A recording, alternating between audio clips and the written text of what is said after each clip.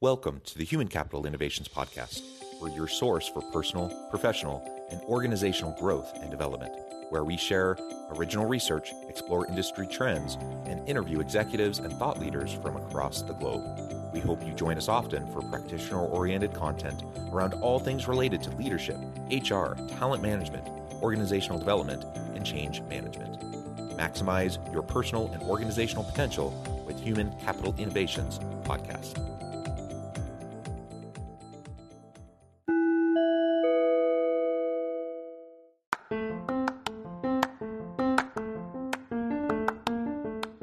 If you enjoy the Human Capital Innovations Podcast, enjoy ad-free listening by going to the Patreon page, and please consider contributing even at the producer or sponsorship level.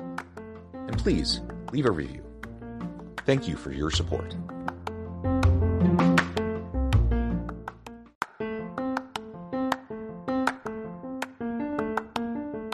Welcome to the Human Capital Innovations Podcast. In this HCI podcast episode, I talk with Tania Luna about her book, The Leader Lab: Core Skills to Become a Great Manager Faster.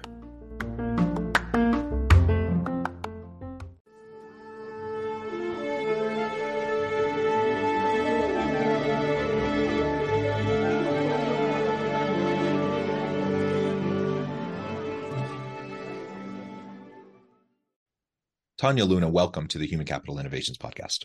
Oh, thank you. Oh, you said my first and last name. I feel like I got in trouble for a moment. Hopefully not. It is a pleasure to have you with me today. You're joining us from Pennsylvania. I am south of Salt Lake City in Utah. And today we're going to be talking about your book, The Leader Lab: Core Skills to Become a Great Manager Faster. I love the title, love the concept of the book, and I'm excited to dig into it with you and to really get some great insights on how we can be more effective in our leadership roles right away. As we get started, I wanted to share Tania's bio with everybody. Tania Luna, originally from Brooklyn, is the co-founder of Life Labs Learning, author of The Leader Lab, and co-host of the podcast Talk Psych to Me. Luna is a researcher, educator, advisor to alt protein startups, and partner at Columbia University's eLab, an accelerator for entrepreneurs who increase equity and access in education. Her company, Life Labs Learning, has helped over 350,000 people at some of the world's most influential companies, including TED, Yelp, Tinder, Slack, Reddit, JetBlue, and almost 2,000 clients, become more confident, competent, and compassionate leaders. Her podcast blends humor and psychology to help people get better at being people. Her TED Talk about her experience as a Ukrainian immigrant and the power of perspective has over 1.8 million views. Tania lives with 16 rescued animals, pigs, dogs, goats, and cats, and the love of her life. In everything she does, she strives to bring people instructions for human kindness, rooted in research and play. Her work and book have been featured in Time, Harvard Business Review, Psychology Today, CNBC, NPR, and more. You can find out more about her at www.tanialuna.com. Again, a pleasure to have you. I could go on and on, but I'm going to pause there. Yeah, oh my gosh, you found the long version of my bio. I appreciate you. I want to give you a chance to elucidate on anything else you would like to add by way of your background for the audience. This bio is heavily outdated in that now I live with 21 animals in my home. That's the only major update. That's a great update. And I'm a dog person. I have a couple dogs, but I can't compete with 21 animals in your home. We have 2 dogs, we have a hedgehog, and we have 2 frogs. Oh my gosh. So I guess we have 5. That is amazing. Okay. I'm guessing that is not what you want to talk about today, but at some point I would love to learn about your frogs and hedgehogs. Wonderful. Well, good. Let's go ahead and dive on in. I always like to ask authors as we start talking about books, like, why this book? Why now? Books are a labor of love. So what really was the impetus for this book? Yeah, well, prior to the book, my heart and soul and labor went into Life Labs Learning, which is my company that does leadership training that you mentioned earlier. And one of the things that we feel really passionately about is making the skills that we teach increasingly accessible. You're seeing more and more as companies grow and change, and there's so much uncertainty, and the pace of change is accelerating. More people need to be effective leaders, both formal and informal. And people with the official role of manager at any level, they really are struggling. And that is painful for the managers themselves, for the people that they support, for the entire organization. When a manager is not very effective, engagement plummets, stress spikes, productivity, effectiveness goes down. That hurts the workplace. It also hurts society because, it's not like you come home from a really terrible workplace experience and are able to just switch it off entirely. You're still that same person with that same stress and that same frustration. So anyway, we were really seeing the need for more accessibility of these skills, and we do it through our workshops. We wanted to make the book even more widely accessible. Of course, we hope that you read the book. You also do live training, but we didn't want just training to be the one option that we provide. Yeah, well, dissemination is so important. And I love that you're getting your work out there and having such a huge, vast impact. That's incredible. So you've done a lot of research. You've studied great managers and top companies. You've worked with lots of top companies. What have you found to be some of the most common themes for what makes them stand out versus, the average person, who just is doing their best, but they don't really know what they're doing, right? Yeah, yeah. Well, so I'll start with two broad themes, and then I can go into the specific skills that came out of our research on what makes great managers different in this day and age. Two high level themes is that there's no correlation, for better or worse, between years of experience as a manager and effectiveness as a manager. In fact, sometimes there's an inverse correlation, meaning you do it longer and you actually become less effective. That is scary and sad because learning on the job and learning through experience is the number one strategy that most companies use to develop their managers.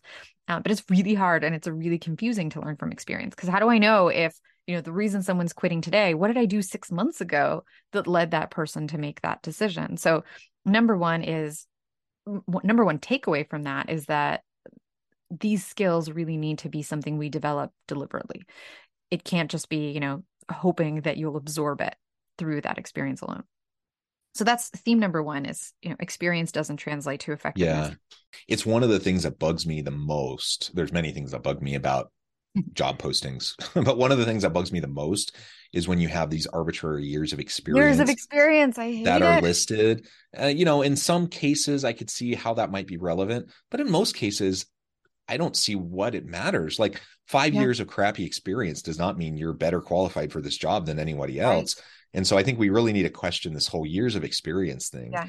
And it's such And the a skills that go blocker. into being an effective manager and an effective leader don't necessarily connect with what that person who has the 5 or 10 years of experience has been doing.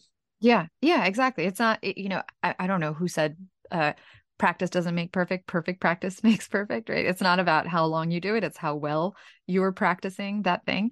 And I completely agree with you on that frustration. I think years of experience can be so limiting for various reasons. It's not a predictor of effectiveness. You're not looking at what are the skills that I can observe.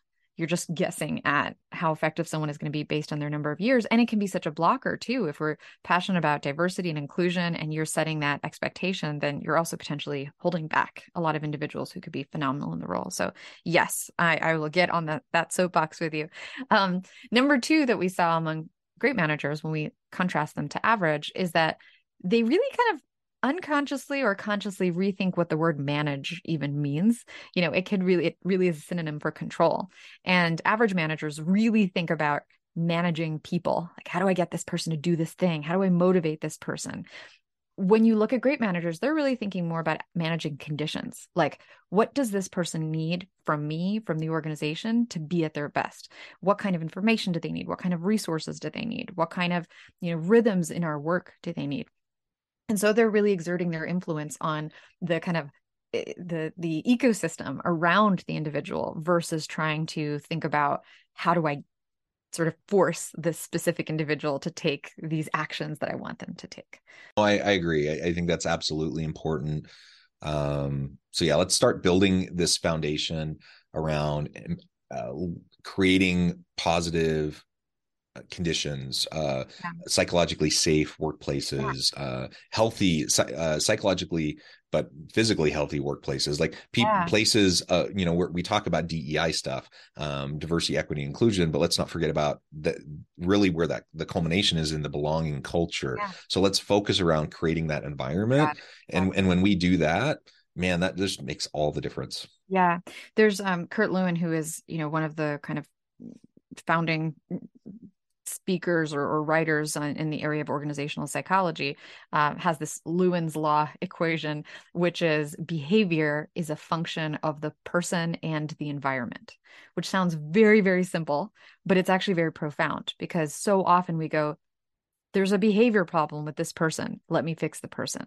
Actually, much more effective is remembering behavior is a function of the person and the environment. Let me first see, to your point, what's going on in the space, what's going on in the environment, what's going on in the culture. And you will actually see much better results and much more scalable and sustainable results if you're first focusing on that behavior, on that environment, on that ecosystem.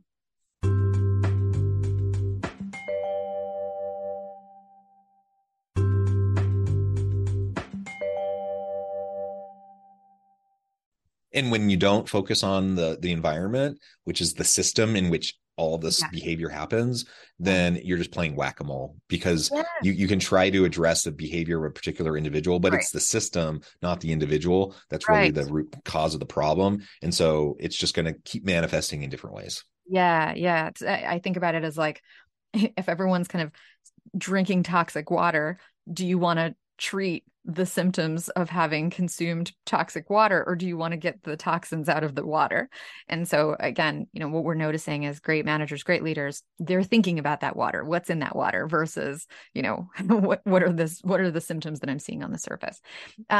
And so one of the things that we also got really curious about, and this was really the heart of what this book is, the Leader Lab, the heart of what we do at Life Labs Learning, the leadership development company, is what are the skills that differentiate great managers?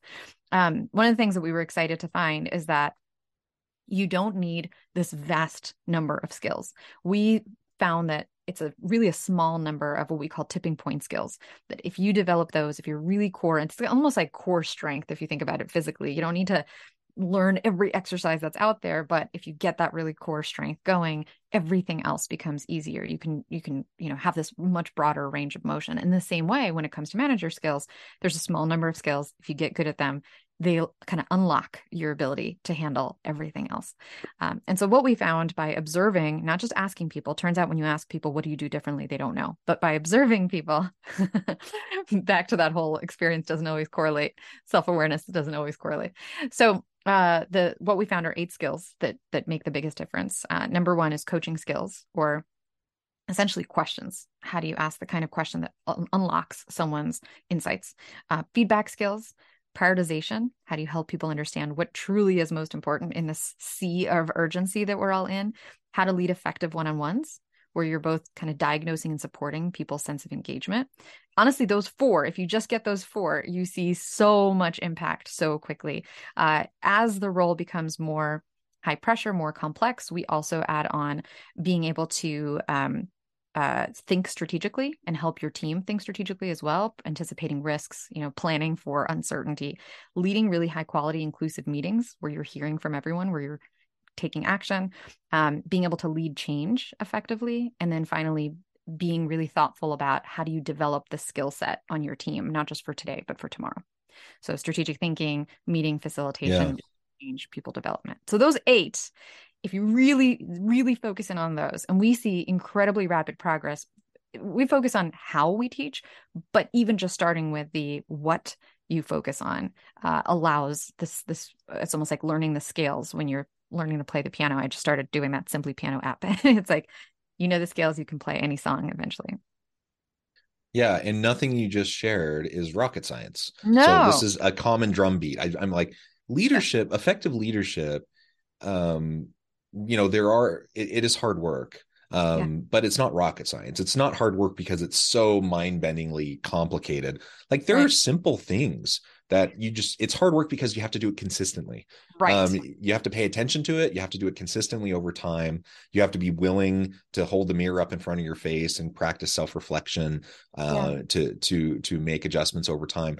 All of that's hard, And right? treat it as a craft, as a discipline versus Yes. something that is like a quality or a personality. Though, to challenge you a little bit on that, we have trained rocket scientists multiple times and they find it incredibly challenging. But to your point, I think that it is challenging when it is kind of this floaty concept, like even something like feedback skills, people are really intimidated by. If you break it down, we call it breaking it down to the behavioral unit. So what is this very specific thing? For example, a very small behavioral unit that we zero in on in our training is something we call de-blurring.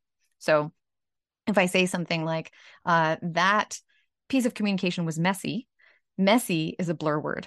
And immediately, not only am I going to get triggered by that, so my amygdala is going to get riled up, the part of my brain responsible for ego protection and fight or flight. I also can't learn from it. What the heck is messy? Your perception of messy might be different from mine. Bias could be lurking within there. And so a very simple thing we teach people is how do you get the blur words out of your language? And so you say something like, I noticed that it had no paragraph breaks, or, I saw that there were 6 points that you wanted your reader to remember within one page. So things like that are de-blurring that communication. So that takes it out of the realm of, this is scary, this is confusing, I don't know if I could do it well. And it breaks it down like rocket science into those very specific, concrete, tangible components. And so in many ways, I think we've made it harder than rocket science, but it doesn't have to be. And you mentioned, I mean, there is kind of this notion of just the great leader, right? The charismatic great leader who just has innate, it's like talent within them, and Yeah. they just are a natural. And certainly people have different talents and different skills, and some come more easily to others, whatever. But everything you just mentioned is learnable. You can apply it, you can see immediate impact, and you can see a difference. And whether you're an introvert or an extrovert, a charismatic person or kind of a reserved person, whether you are a rocket scientist or you're in retail or you're fixing sprinklers or whatever, like anyone can do this if you'll pay attention to it. And because of, I think we do it a disservice when we talk about soft skills. I'm with you. I don't have a problem with the skills themselves, but why the packaging? The packaging around soft skills, people start to say, oh, well, that's not really that important, or that's just this fluffy stuff that doesn't really matter. I'm a numbers guy, or what, so people start to say those sorts of things. I'm like, soft skills, regardless of how you frame it, these are essential skills. These are essential human skills that will allow you to be effective in the current workplace, but in the future of work as well. Every leader, every manager, every supervisor needs to develop these skills. And you can. That's the thing, is you can develop them. Yeah. And they become the foundation of technical skills as well. You can be incredibly, effective at whatever it is, data analysis or sales. And if you don't have the people skills underlying that, it can really hold you back throughout your career. And the funny thing is that apparently the term soft skills was developed by the military in the US as kind of a distinction from technical skills, but they called them soft skills and kind of created the distinction because they recognized the extent to which they were essential. They just, I think, had a little bit of a branding problem. But the heart of it is that it started off with an organization that you often don't associate with soft skills, with these people skills, recognizing that those were the skills that were really badly needed within their entire for their entire ability to be effective. Yeah. And there's lots of ways that people tried to reframe the whole idea of soft skills. One that I've heard recently that I like is this idea of durable skills. These are transferable skills that are going to be important in any work environment as you're moving in different types of industries, different types of jobs, working with different teams. These are essential skills, essential skill sets that are going to help you interact with other human beings in an effective way. So whatever way you package it, let's just remember that these skills are essential. Yes, find that package and that works for you, that works for your team, and really embrace it. A colleague of mine calls them survival skills, which I also really like. I mean, company wide, we call them core skills, but yeah, whatever you call it.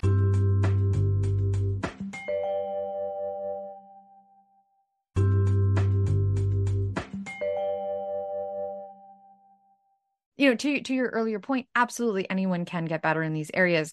I also don't know that that means that everyone should be in a Mm, management or leadership role. I believe that increasingly some degree of informal leadership will be necessary for everyone in every role. But I also see one of the issues that we, run into as we work with these organizations is that people are kind of chucked into the manager role, the formal leader mhm. role, um, either without knowing what they're getting into or kind of knowing but dreading it, but it's the only way to make more money or feel like Yep. you're progressing in your career. So, it's almost like the correlation, like, I'm talking a lot about correlations today, but it's actually really funny the extent to which we think things are related that they're not. There's very little overlap between being effective in an individual contributor role.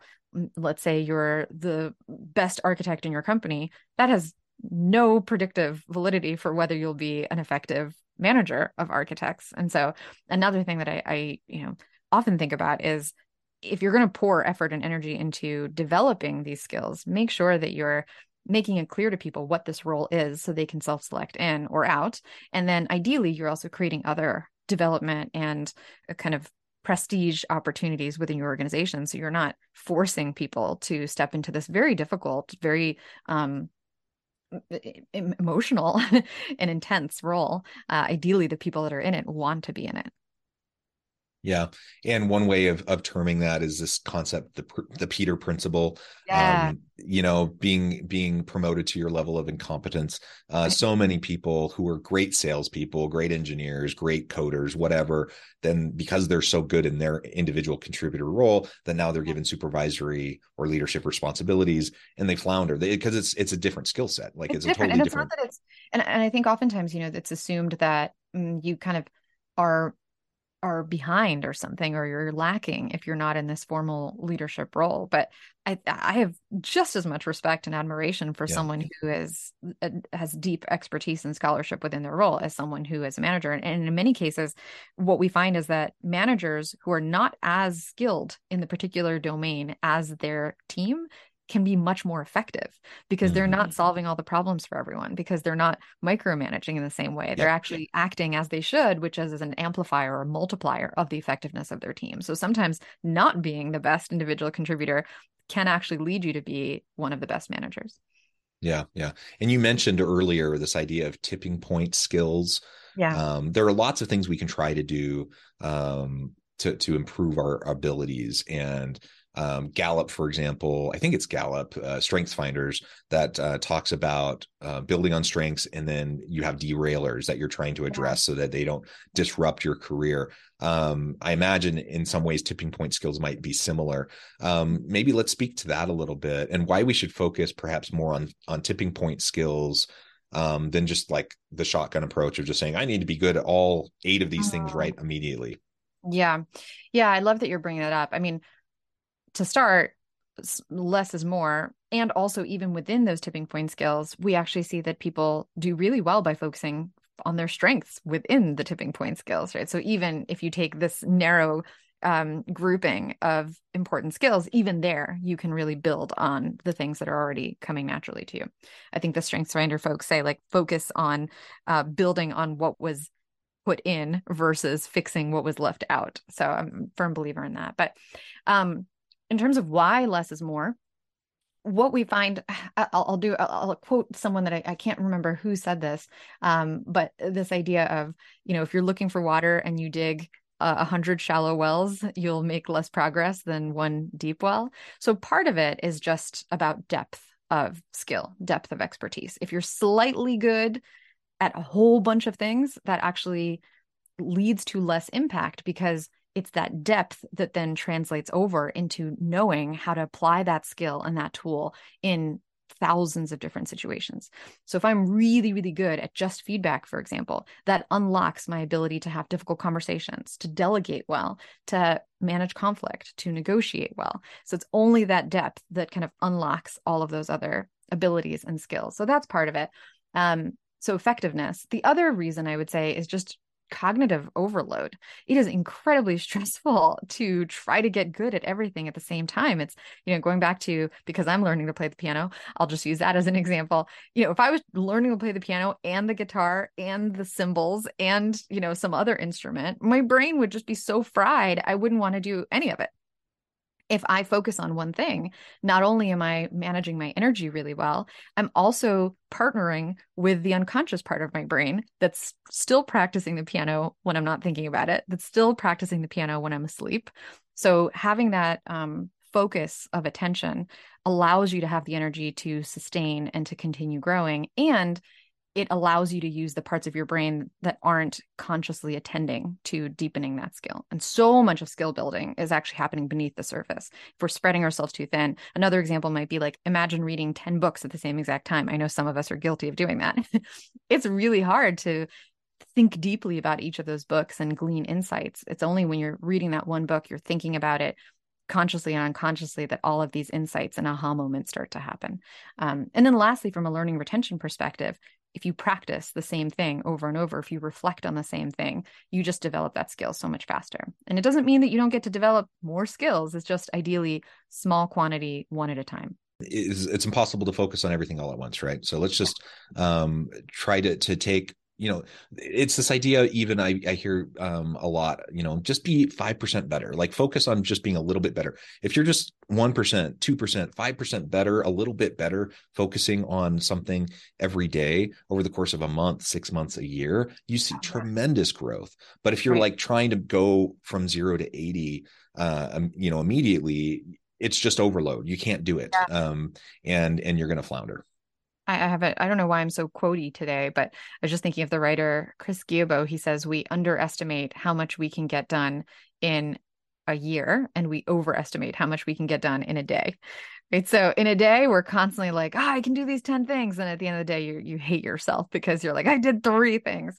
But then we significantly underestimate how much incredible progress we can make if we're just, to your point, chipping away, that small bit of progress, that 1%, 5% improvement every day, every week. You get to see, with that kind of attention and diligence, you get to see incredible progress. And actually, if you zoom out in a very short period of time, a year is not a long time if you just do the work of the discipline. Yeah, absolutely. Well, Tania, this has just been a fascinating conversation. We've only scratched the surface, but that's why you have a great book that everyone should check out. Before we wrap things up for today and I let you go, I just wanted to give you a chance to share with the audience how they can connect with you, find out more about your work, where they can find your book, and then give us a final word on the topic for today. Okay, sounds great. So I will say, if you're interested in leadership training, live and digital learning, our website is lifelabslearning.com. The book is called The Leader Lab, Core Skills to Become a Great Manager Faster, available wherever books are sold. And if you're interested in some of the work that I'm doing, I have a new book coming out in September. My website, as you mentioned in the beginning, is tanialuna.com, and that's TANIALUNA.com. And then, did you say final word? My final word? This is so much pressure. Okay, I will say, if you want a better world, start with better leaders in the workplace. So often we forget that the workplace can be a practice lab for learning life's most useful skills. So if you're frustrated at work, fantastic. That's your opportunity to develop those skills and to develop the relationships and the ecosystem, to your point earlier, that will not only lead to a better workplace, but will resonate out to create more communication, collaboration, compassion in the broader world. I love it. Tania, thank you so much. It's been a real pleasure. I encourage my audience to reach out, get connected, find out more about what Tania can do for you.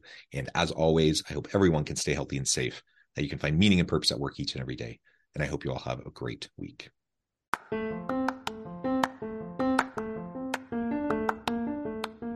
you enjoy the Human Capital Innovations podcast? Enjoy ad-free listening by going to the Patreon page. And please consider contributing even at the producer or sponsorship level. And please leave a review. Thank you for your support.